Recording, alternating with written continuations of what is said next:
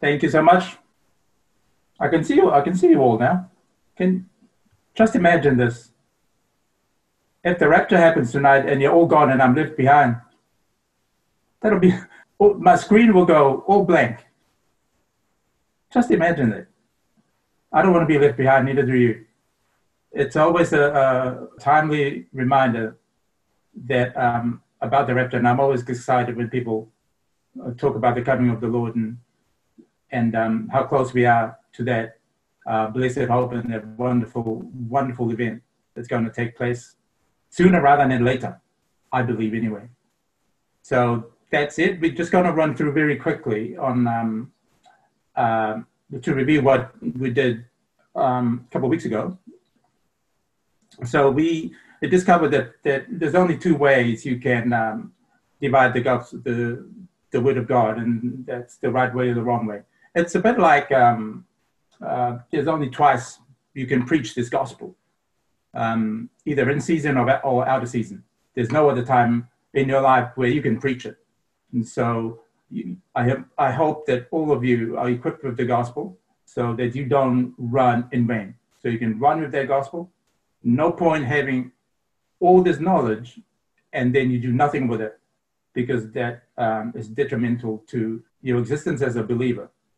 The whole reason of doing this right now is to equip all of us to share the gospel at any given time. Speaking of sharing the gospel, right? This is a bit whacked, a bit weird. A few years ago, I was biking home from work, and so coming down Karori Hill, those of you who know Karori Hill, I got hit by a car. There's a car cut across in front of me, driven by a teenager, and I hit the front side passenger, and then airborne, somersaulted over the bonnet, and landed both of my knees on the asphalt. My head hit the asphalt as well, rocked back, and I've never, ever had so much pain. So I got up in front of the mall. That was happening in front of the church. The church is not there now. Those of you who know that area. And so I managed to just drag myself. I couldn't stand. Drag myself to the footpath. And then the ambulance come. I'm not sure if the cops were there. There were a few people there. But the first person that caught my eye, the corner of my eye, and I'm pretty sure it's him, was the driver of the car. This is really, I don't know why I think of this, but the first thing I want to do in so much pain is I want to go and tell that person about the Lord. I want to get off. I really want to feel sorry for him. Here I am in so much pain. I feel sorry for this young man, and all I wanted to do is to go and tell him about Jesus. Isn't that weird? And so the story goes, and then the following day, someone got his details. So the following day, I rang him up, or I rang up his number, and the dad answered, and I explained to him what's going on. And here I am going, "Is your son okay? I got hit by his car last night." And he said, "Oh, that explains why the car was parked on the other side of the road, so we couldn't see the damage." And so, but what I'm saying is, even when the going gets tough, you always have to take the opportunity. But the opportunity didn't come off at that point because I couldn't get up and go and tell them about Jesus. Anyway, that's a little bit of testimony. So we see from Mark 19 2 weeks ago, and Acts 2 and Acts 16, that they all asked the same question, but they received different answers. So we went through that, and the question was, what must I do to be saved?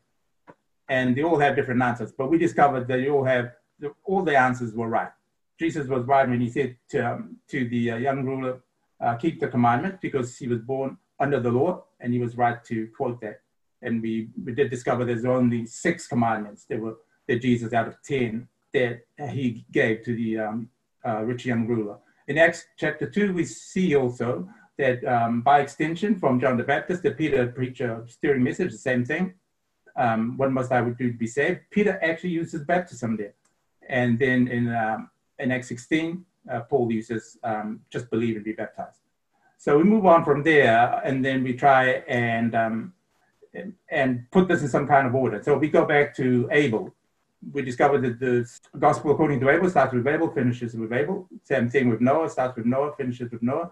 Abraham with the sacrifice of Isaac, started with Abraham, finishes with Abraham. And then we come to the period called the law. The law was given to Moses at Mount Sinai, started with Moses and ended with John the Baptist. And from then on, John the Baptist was called John's Gospel. And that gospel is the gospel of the kingdom, and it has a Jewish flavor to it.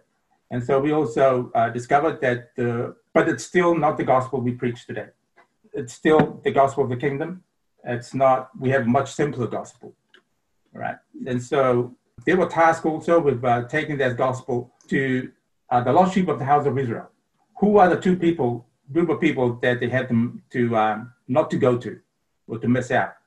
Us, the Gentiles, and the Samaritans. Samaritans are the half-caste, I discovered. And so that's the beginning of the gospel of the kingdom. They only need to go to the lost sheep of the house of Israel. But in Matthew 28, we discovered that now they're going to all the world, but it's still the gospel of the kingdom. It is not the gospel we preach today, which is the gospel of the grace of God that was revealed to Paul. So now we come to Paul. So Paul was saved in Acts chapter 9, and we read that last week. And Paul received all his messages, all his revelation and mysteries in the desert in Arabia. And after 3 years, he went up to Jerusalem by revelation. Remember that the Jews will not take any other gospel but either the law or the extension of the gospel of the kingdom. So there's a bit of a new, and people were talking about this, there's a bit of transition, or there's a little bit, in my view anyway, there's a bit of a mixture around that time and around those churches, because the Jews were keeping the law, but then they come in the gospel of the kingdom. So now Paul comes in with something completely different that throws everything out of whack. And so Paul, after receiving all this gospel, all these mysteries, including the gospel of the grace of God, after 3 years, he has to go and only confer with those of the hierarchy, that is Peter and James. And he stayed there for 15 days, 2 weeks and 1 day. And so afterward, he went back, and after he had the meeting with Peter, Peter was so excited about it because he saw a vision that translated to what Paul was talking about. But then Peter asked Paul, how long is it he's going to hold on to this before he comes back to Jerusalem and tell the rest of them? 14 years. 14 years he held on to those. And then he went back up to Jerusalem. And we pick it up on Galatians chapter 2 and verse 1. Then after 14 years, I went up again to Jerusalem with Barnabas and also took Titus with me. Okay, in verse 2, and I went up by revelation. So Paul doesn't do anything but unless it's revealed to him and communicated to them, that is all the disciples now, all the apostles now, that gospel which I preach among the Gentiles, but privately to those who were of reputation, if by any means I might run in vain. And we talk about running in vain already. And so we move on to verse 6 of Galatians 2 again, verse 6 to verse 12, if you have your Bible. And this is, so try and get hold of this one, because now that Paul has seen everybody and has a meeting with them, they're going to go out and take this grace, but by specialization. In verse 6, but from those who seem to be something, whatever they were, it makes no difference to me. God shows personal favoritism to no man. For those who seem to be something added nothing to me. But on the contrary, when they saw that the gospel for the uncircumcised, that is, us the Gentiles, had committed to me as the gospel, they're still the same gospel. Are we following? As the gospel for the circumcised was to Peter.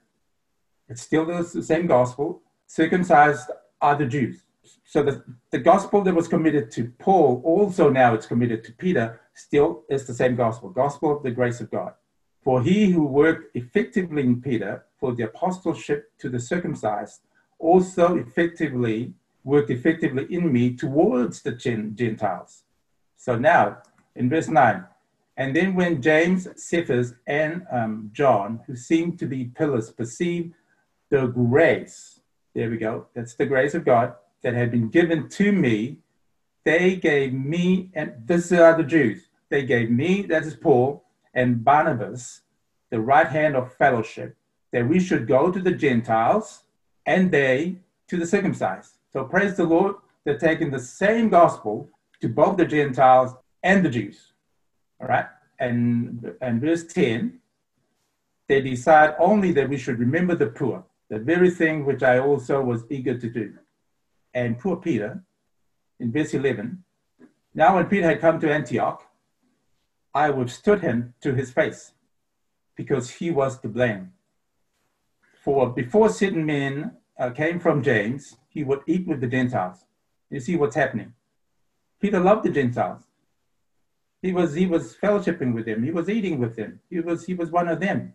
And that's a good thing, because now he's taking the gospel and sharing it with the Gentiles, being a Jew. But when they came, he withdrew and separated himself, fearing those who were of circumcised. And you see what happened. So Peter was one of those apostles who were running with their hares, as Barry Smith used to say, and hunting with the hounds. That no matter where you are, you're always trying to be like the people you're with. So don't be that person. Stand up for the gospel and stay strong. Don't play a fool. All right. So what is this grace of God all about? Ephesians chapter 2. Turn to Ephesians chapter 2, please. Verse 8. Ephesians chapter 2, verse 8 to 10. So this is the grace of God. For by grace you have been saved. There you go. You're saved by the grace of God. Through faith, and that not of yourselves. It is the gift of God. Nothing you do is going to save you. It comes from God. And notice in verse 9, not of works. Your works isn't going to save you. Your work shows that you're saved, lest anyone should boast. The thing about this gospel of the grace of God that was revealed to Paul, we're all aware of this now, is the only gospel where you have to do nothing to be saved. If you go back to Abel, that we mentioned just before, Abel has to kill a sheep. Noah had to build an ark. Abraham, he almost had to kill his son. Moses, he has to keep the law, all 613 of them. John the Baptist has to baptize those that are following him, and by extension, Peter as well.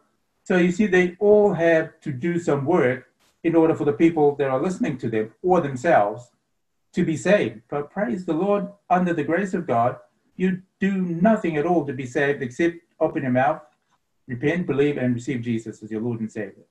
All right, so we move on. So how is one to be saved under the grace of God? 3 things. Number 1, repent. In Acts 17:30, God commanded everyone everywhere to repent. Number 2, you must believe that Jesus died and rose again on the 3rd day. 1 Corinthians 15, verse 3 and 4.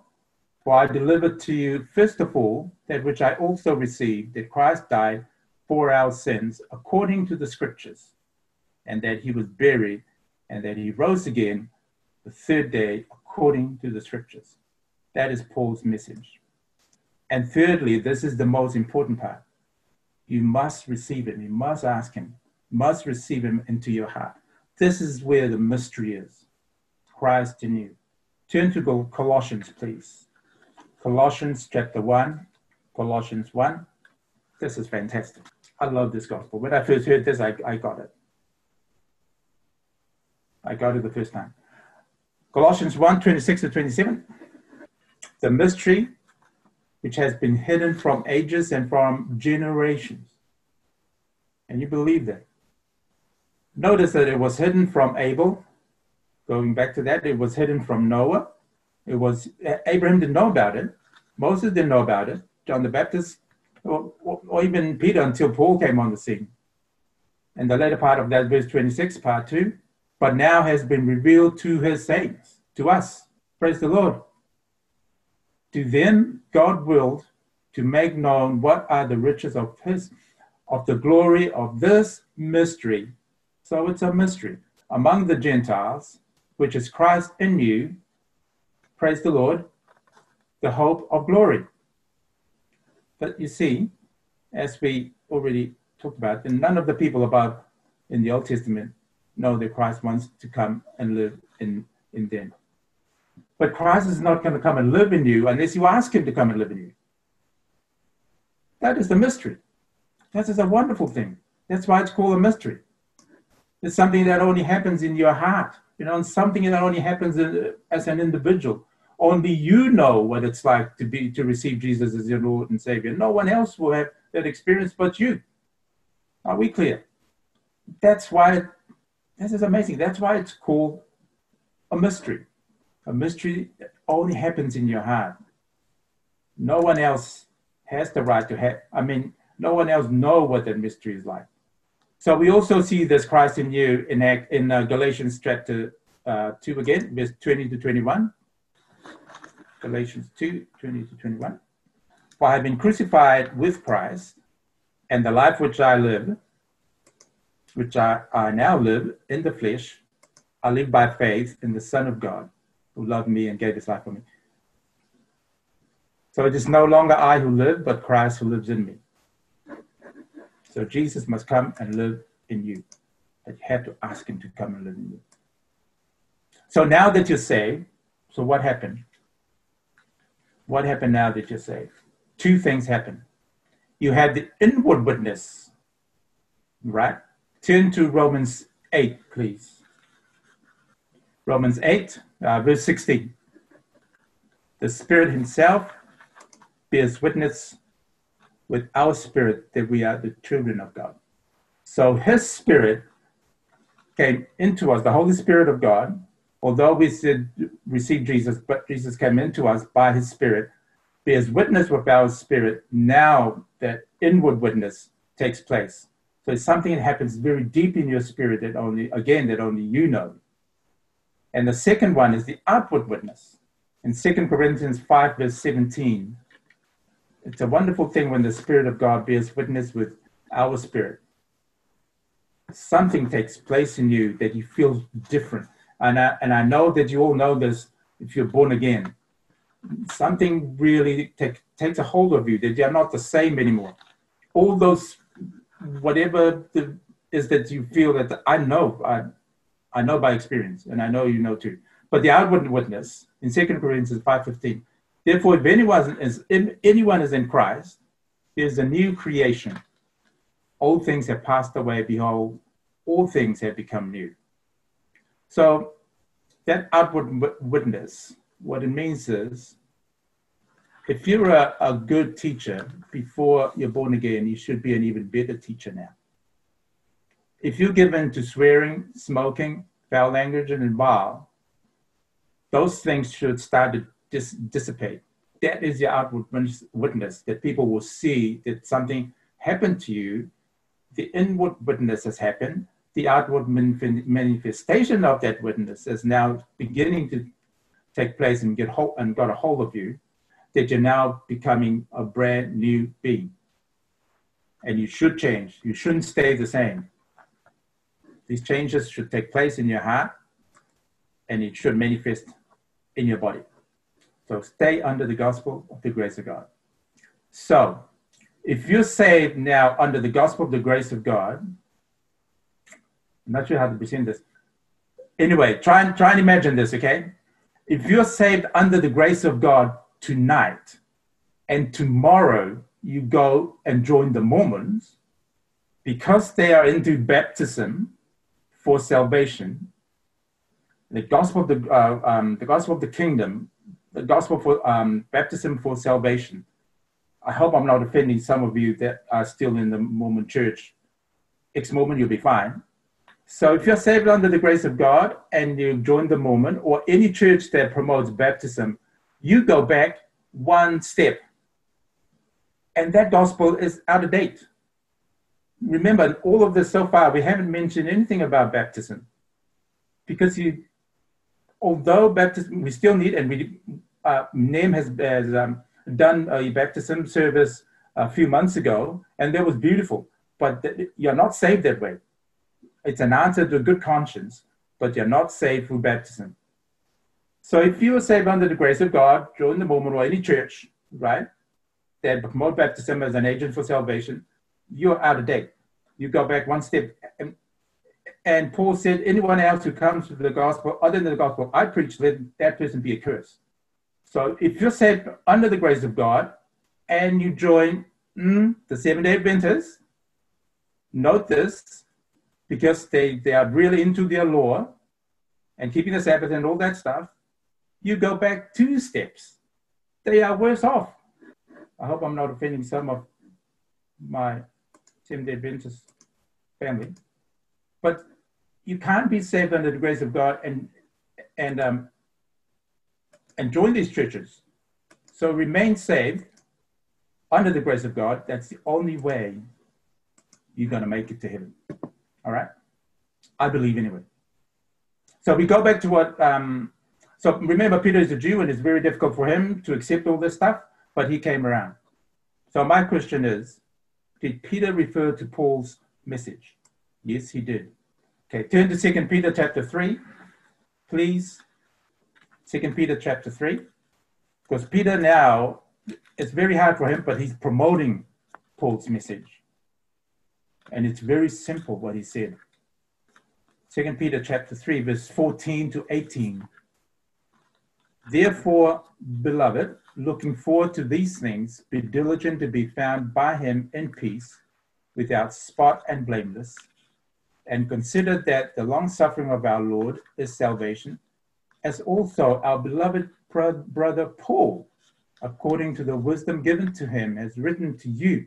And verse 16, as also in all his epistles, speaking in them of these things, which are, some things are hard to understand, which untaught and unstable people, here we go, twist to their own destruction, as they do also the rest of the scriptures. So you better get this right from straight off the bat, because if you don't, you're going to mess up.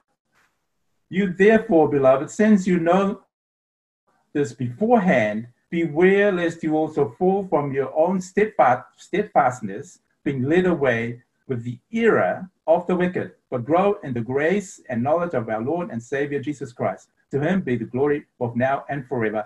Amen. And so what Peter in essence is saying, you better listen to what Paul is telling you, because if you don't, it'll be to your eternal ruin. It's simple. All right. So we're going to try and find some proof for this gospel of the grace of God. So proof. Let's turn to Acts 18. Acts 18, verse 24 to 26. This is about Aquila and Priscilla. So verse 24. Now a certain Jew named Apollos, born at Alexandria, an eloquent man and mighty in the scriptures, came to Ephesus.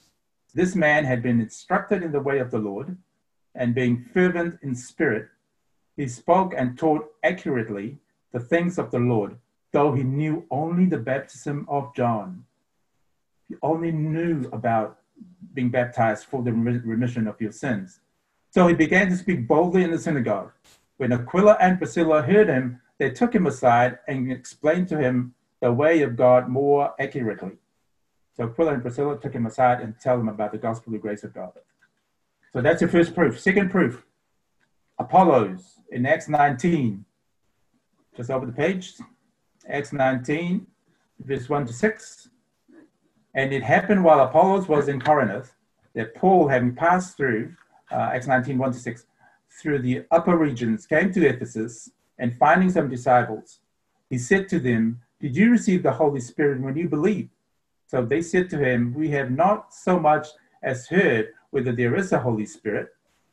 Then Paul said to them, John indeed baptized, in verse 4, baptized with baptism of repentance, saying to the people that they should believe on him who would come after him, that is, on Christ Jesus. When they heard this, they were baptized in the name of the Lord Jesus. And when Paul had laid hands on them, the Holy Spirit came upon them, and they spoke in tongues and prophesied. So you see there again, they have never heard, so much as heard about the Holy Spirit. And so Paul was able to correct them and tell them about the gospel of the grace of God. So those are your two proofs, Apollos and Aquila and Priscilla, or Priscilla and Aquila. All right. So in summary, in 1 Corinthians 15, 43 to 50, You don't have to read it. But I'll just, in closing, tell you what's going on here. Paul alluded to that, to the first Adam, and the last Adam was the second Adam. So this is the crux of it. So as far as God is concerned, there are only two men who have ever existed, Adam and Jesus. The first Adam and the second Adam, that is. Every other human being who has ever lived or ever will live is either part of the first Adam or part of the second Adam. So Adam and the body of Jesus were both created by God directly and personally. They were both created without sin, as we all know. They did not have a fallen nature. The first Adam was tempted and fell. And King David later said in Psalm 51:5, and in the same way as we genetically pass our physical traits to our offspring, so sin is, he was born, he was conceived in sin. So we all have a fallen nature. We are all born with the first Adam. That's why. And so in order to really escape the judgment of God later on, in order to have to pay, not to have to pay for the price of our own sins, in order to live forever, we have to be born of the second Adam. So you're either part of the first Adam or part of the second Adam. You're either part of the fallen race that you're born into, or you're part of the saved race that you're now born again into. Does that make sense? Please remember that the moment you're born again, you have eternal life. And you see this in 1 John chapter 5. You can write the scripture down. 1 John chapter 5, verse 12 to 13. Verse 12, it says, he who has the Son has life. He who does not have the Son of God does not have life. These things I have written to you who believe in the name of the Son of God, that you may know that you have eternal life, and that you may continue to believe in the name of the Son of God. Praise the Lord. There's not much more that I can tell you about the gospel of the grace of God, but it is a wonderful thing. So that's it. Thank you, family. Thank you for giving me the opportunity to share the gospel of the grace of God, part 1 and part 2. Praise the Lord.